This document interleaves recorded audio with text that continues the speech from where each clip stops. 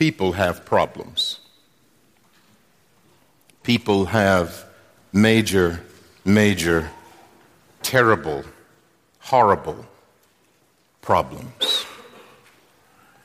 This week in the news, story after story after story of people with problems came across the television screen, the internet screen, came across the radio. And in thinking about preaching today on Psalm 32, God in his providence wants us this day to know that he is what people need. In Psalm 32, David, the great king of Israel, he teaches us a profound lesson about people and about life in this world, and even about preparation for the world that is to come. And he does that through a song. You all know that the Psalms are the song book of Israel. They are wonderful. In the summer of 1997, I studied the Psalms, and I learned that summer, I'll say this, how to be honest with God. Well, we would do well today to listen to this servant of God, David, as the Holy Spirit speaks to us today from the Scriptures. Hear now Psalm 32 in its entirety. Blessed is the one whose transgression is forgiven. Or as I learned to say, blessed is the one whose transgression is forgiven, whose sin is covered. Blessed is the man against whom the Lord counts no iniquity, and in whose spirit there is no deceit. For when I kept silent, my bones wasted away through my groaning all day long. For day and night your hand was heavy upon me. My strength was dried up as by the heat of summer. I acknowledged my sin to you, and I did not cover my iniquity. I said, I will confess my transgressions to the Lord, and you forgave the iniquity of my sin.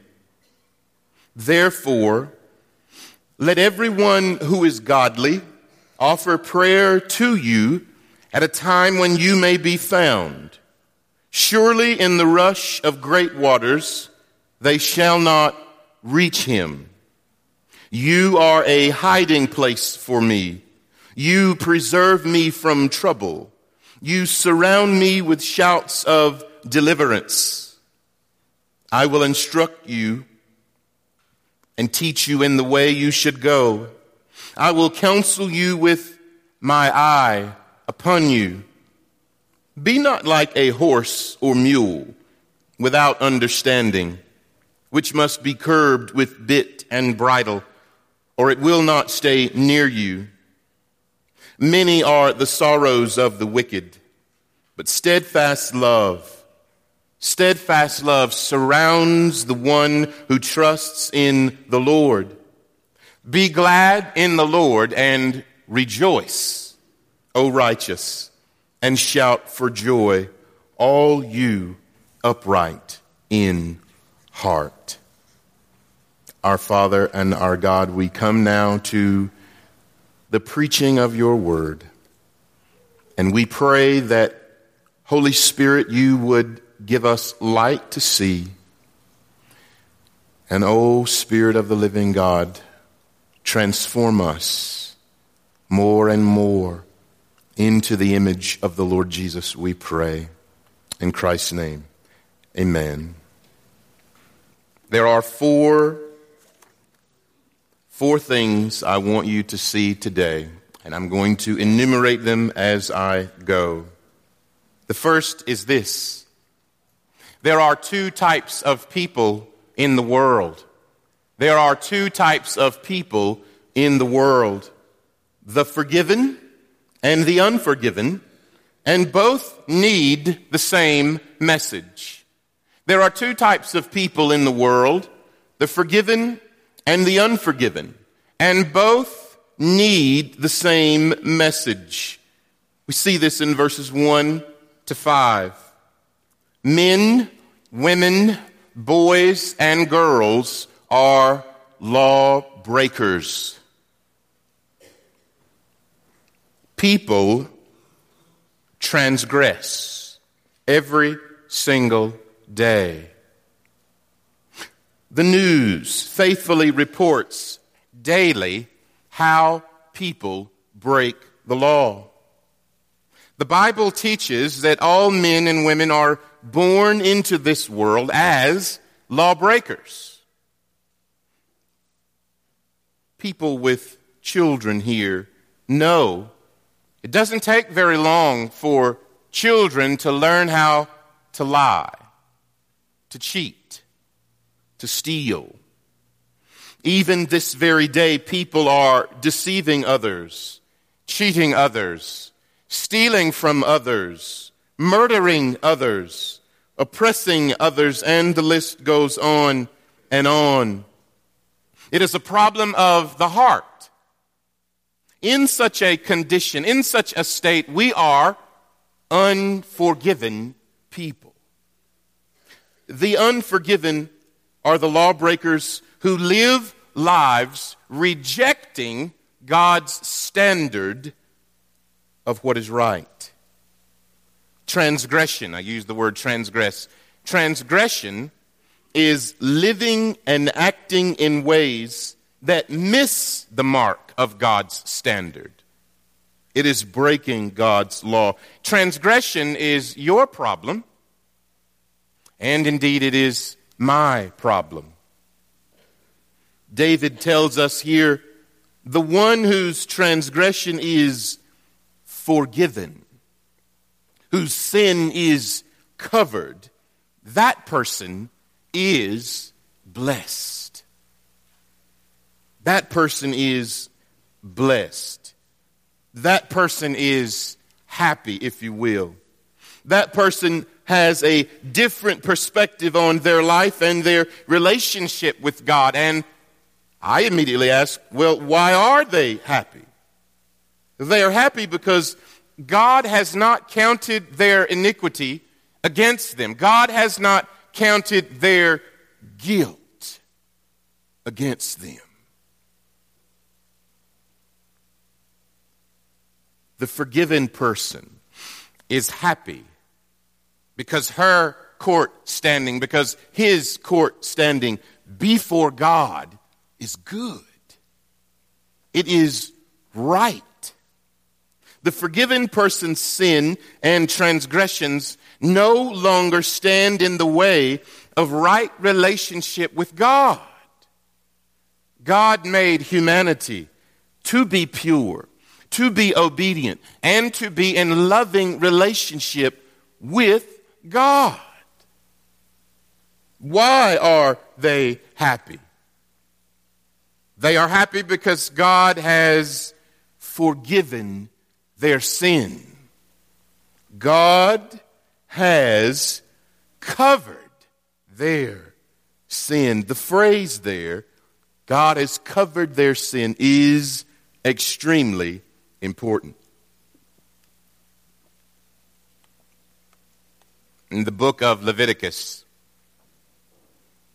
God gives instructions to Moses to give to Aaron and the priests about the Day of Atonement.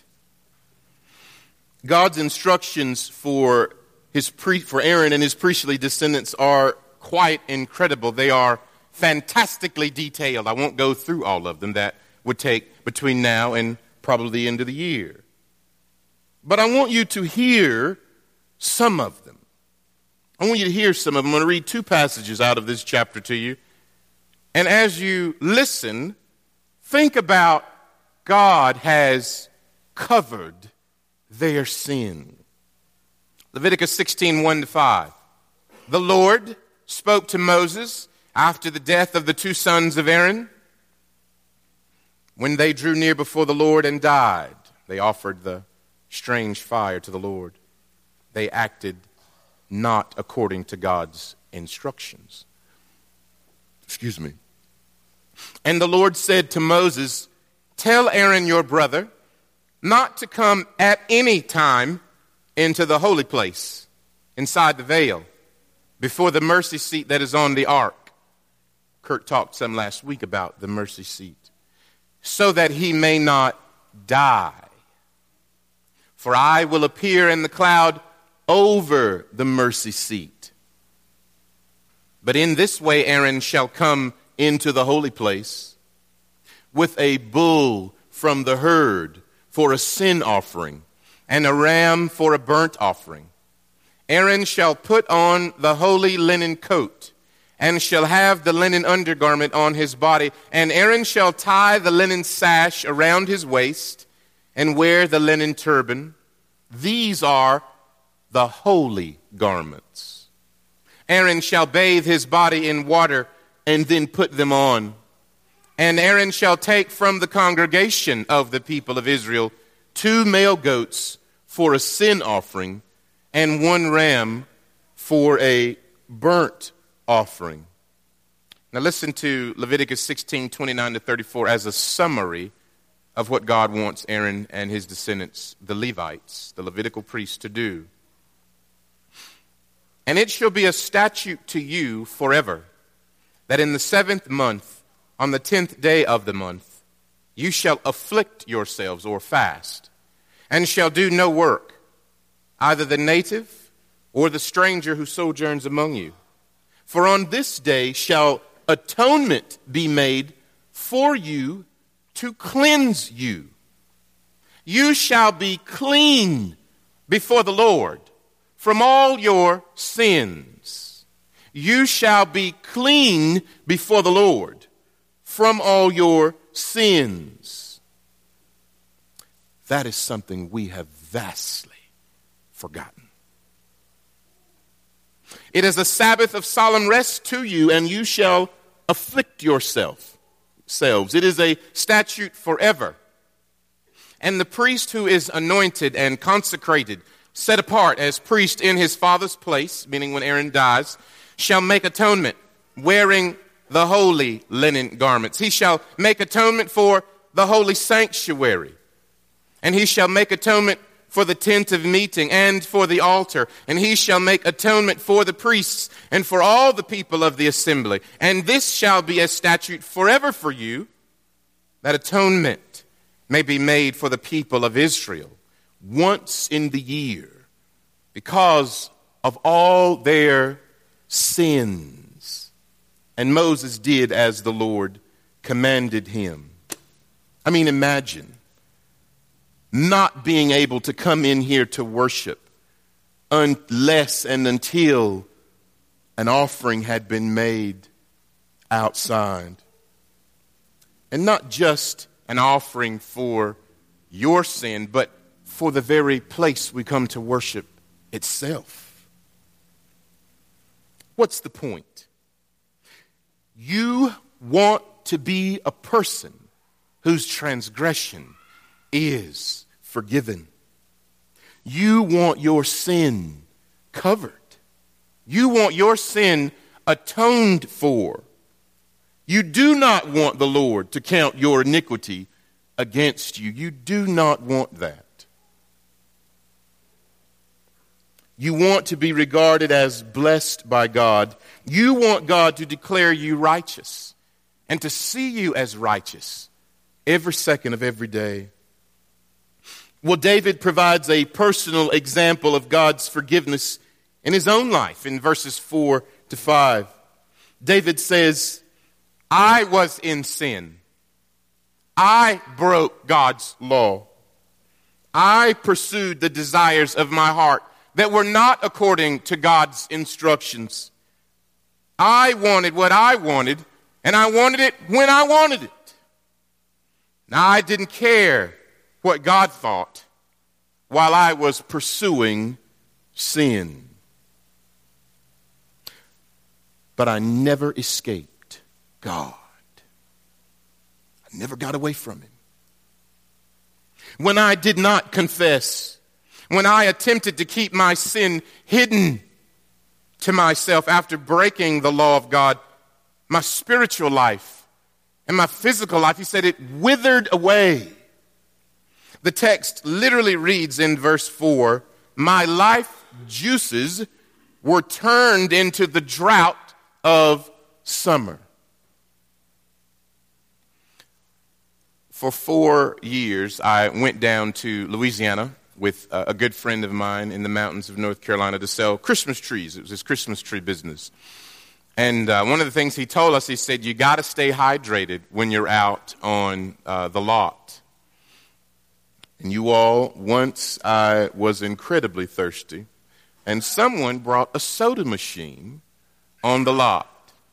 And this is where I learned very, very well that water quenches much better than soda. I was drinking soda after soda. I mean, it gives you lots of energy.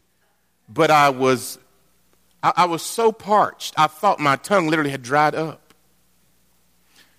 David says, it's comical, but David says, I was in a bad place. I tried to hide my sin, and yet I couldn't. David was in spiritual agony. Notice, David does not blame anyone else.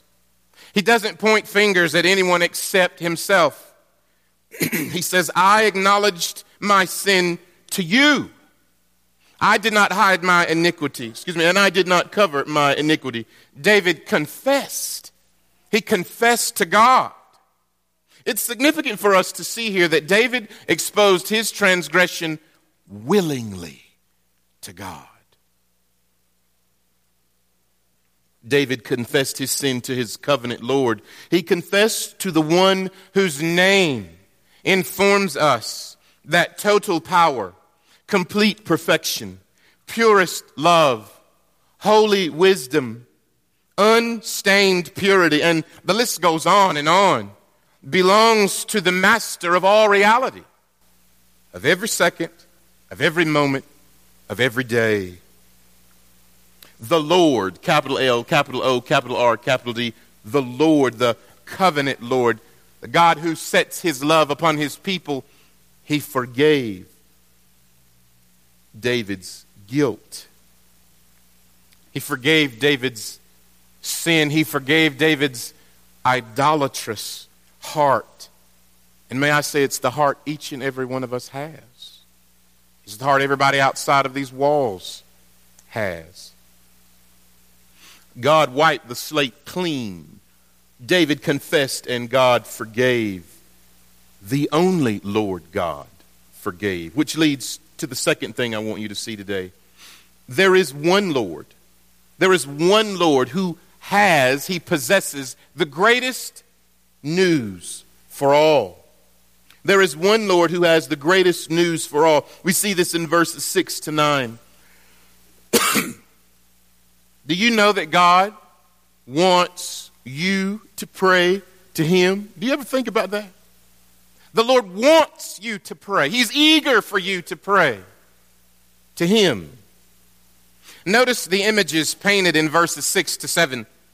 Floodwaters cannot reach God.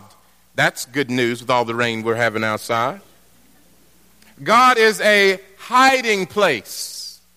God is secure. He's safe. He can be trusted. I mean, think about that. God is a hiding place. Why do people hide?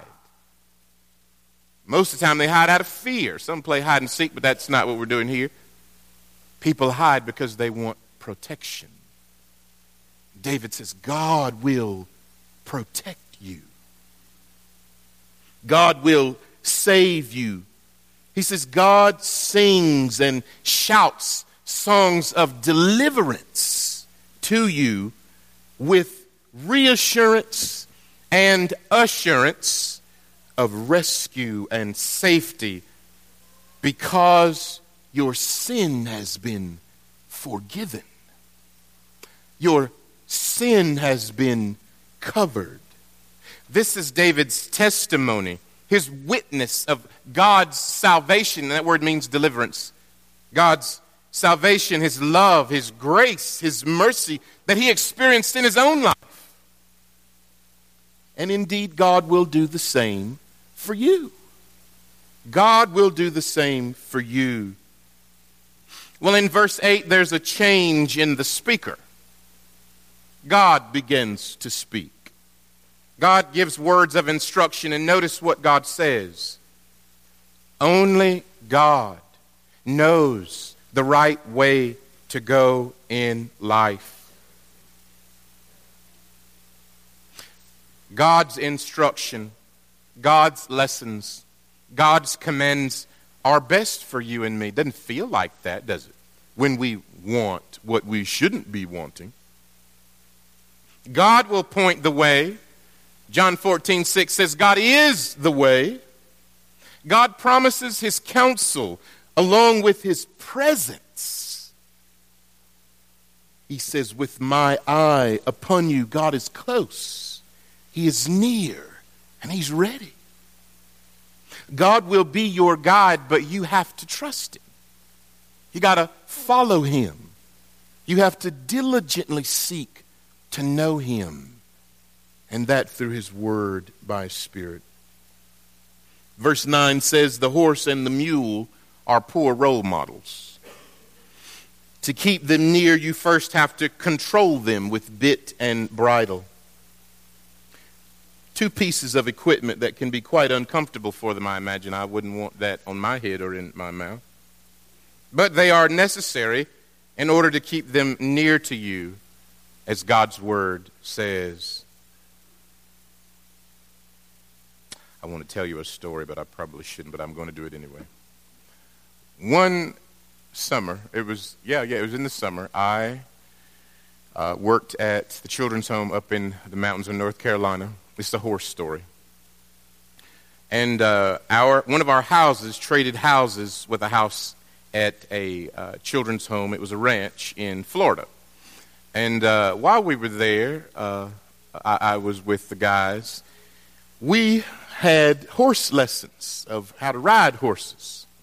And they had over 3,000 acres. And they had a part that they called the farm. And Mr. Parker is his name at that time. He was the man who ran the farm. And he put all the boys on horses, and he put the other staff guy, and he put me on this horse. And he said, now, the horses know if you're afraid. Now, this horse had bit, had bridle. I told someone this story this week. And he also said, he said they know if you're afraid. And I thought, well, now, how do they know that? Well, this day, I didn't put my jeans on. I had on shorts. And so you're straddling the horse, and my blood pressure was going, my heart was racing. And that was the day I learned how horses know whether or not you are afraid. This horse, it's funny because Mr. Parker, he said, now this is going to be pretty wild. I thought, oh no. So anyway, I'm sitting there, I'm getting more and more afraid. And I was the leader. The guys looked at me, Mr. Terrence, the strong guy. The horse turned around and looked at me. Then he looked around and he took off. And I was yanking the bit and the bridle. But Mr. Parker had to get the horse under control. Don't be like the horse or the mule. God's instructions for you are able to be followed when your sin has been dealt with by God. Remember in verse 6 it says, everyone who is godly. It means all who are in right relationship with God. Believers in Christ can reason according to God's instructions because God lives inside of you. Number 3, there are two types of people in the world. The wicked and the ones who trust in the Lord. And both need the same message. There are two types of people in the world, the wicked and the ones who trust in the Lord, and both need the same message. Here in verse 10, who are the wicked? The wicked live lives demonstrating a hatred for God's way of living. The wicked do not follow God's instructions. They do not trust in Jesus Christ. Romans chapter 1, verses 18 to 32 gives you a very, very definitive picture of the wicked. The sorrows of the wicked must be seen in the light of God's eternal justice. Because there in verse 10, he says, many are the sorrows of the wicked. Well, it doesn't look like that, does it? It doesn't look like that, except when you get caught and you go on the news. You got to understand this verse in the light of God's eternal justice. If the wicked persist in wicked living, then God will justly judge them as recipients of eternal condemnation. Hell will be the home of the wicked for all of eternity. The scripture is quite clear on that. And here I got to say something else, y'all. It should never surprise us when the wicked live wickedly. It should never surprise us. It shouldn't catch you off guard. There are only two kinds of people in the world: the wicked and those who trust in the Lord. Well, who are the ones who trust in the Lord? I'm going to get to that. But first, I want you to hear this. Steadfast love surrounds the one who trusts in the Lord.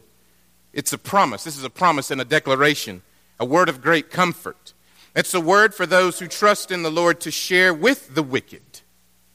To share with the wicked who do not know the Lord as steadfast love, as Savior, as King, as covenant Lord.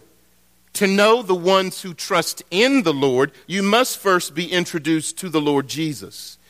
This leads to number 4. Number 4, there is one Lord Jesus who people desperately need. Therefore, his message must get out.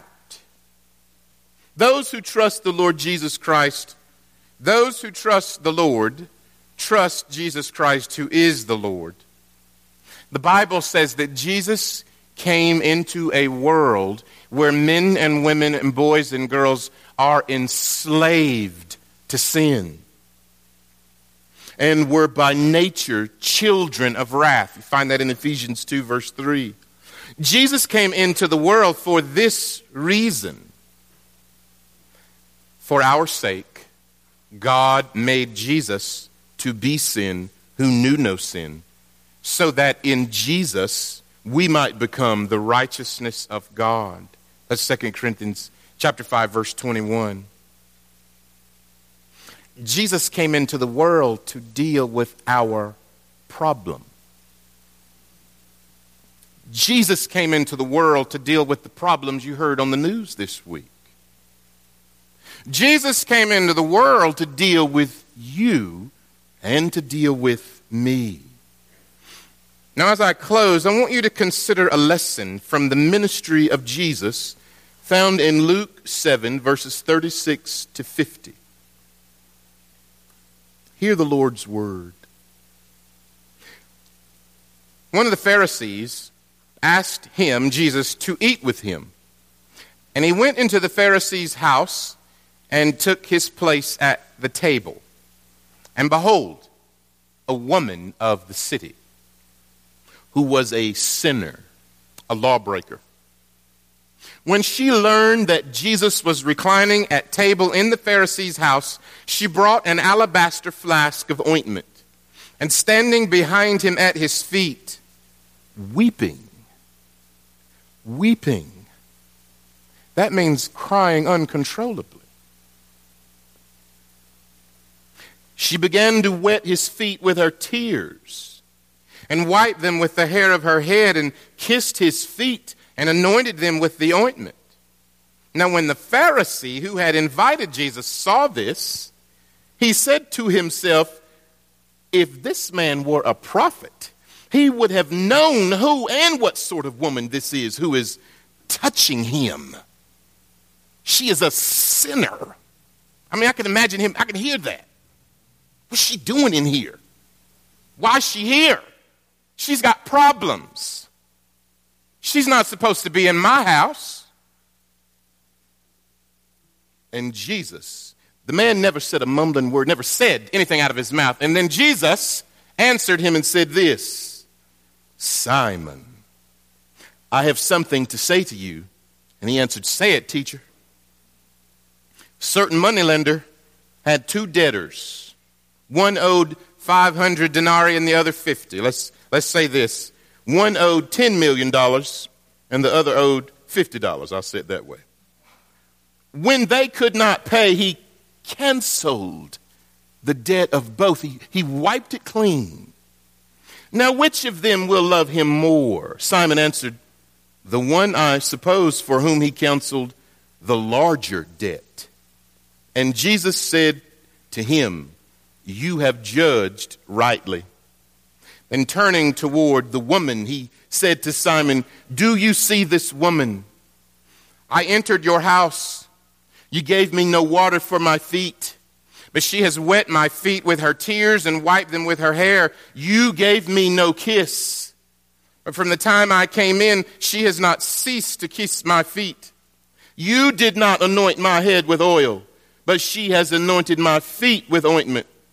Therefore, I tell you, her sins, which are many, will be forgiven.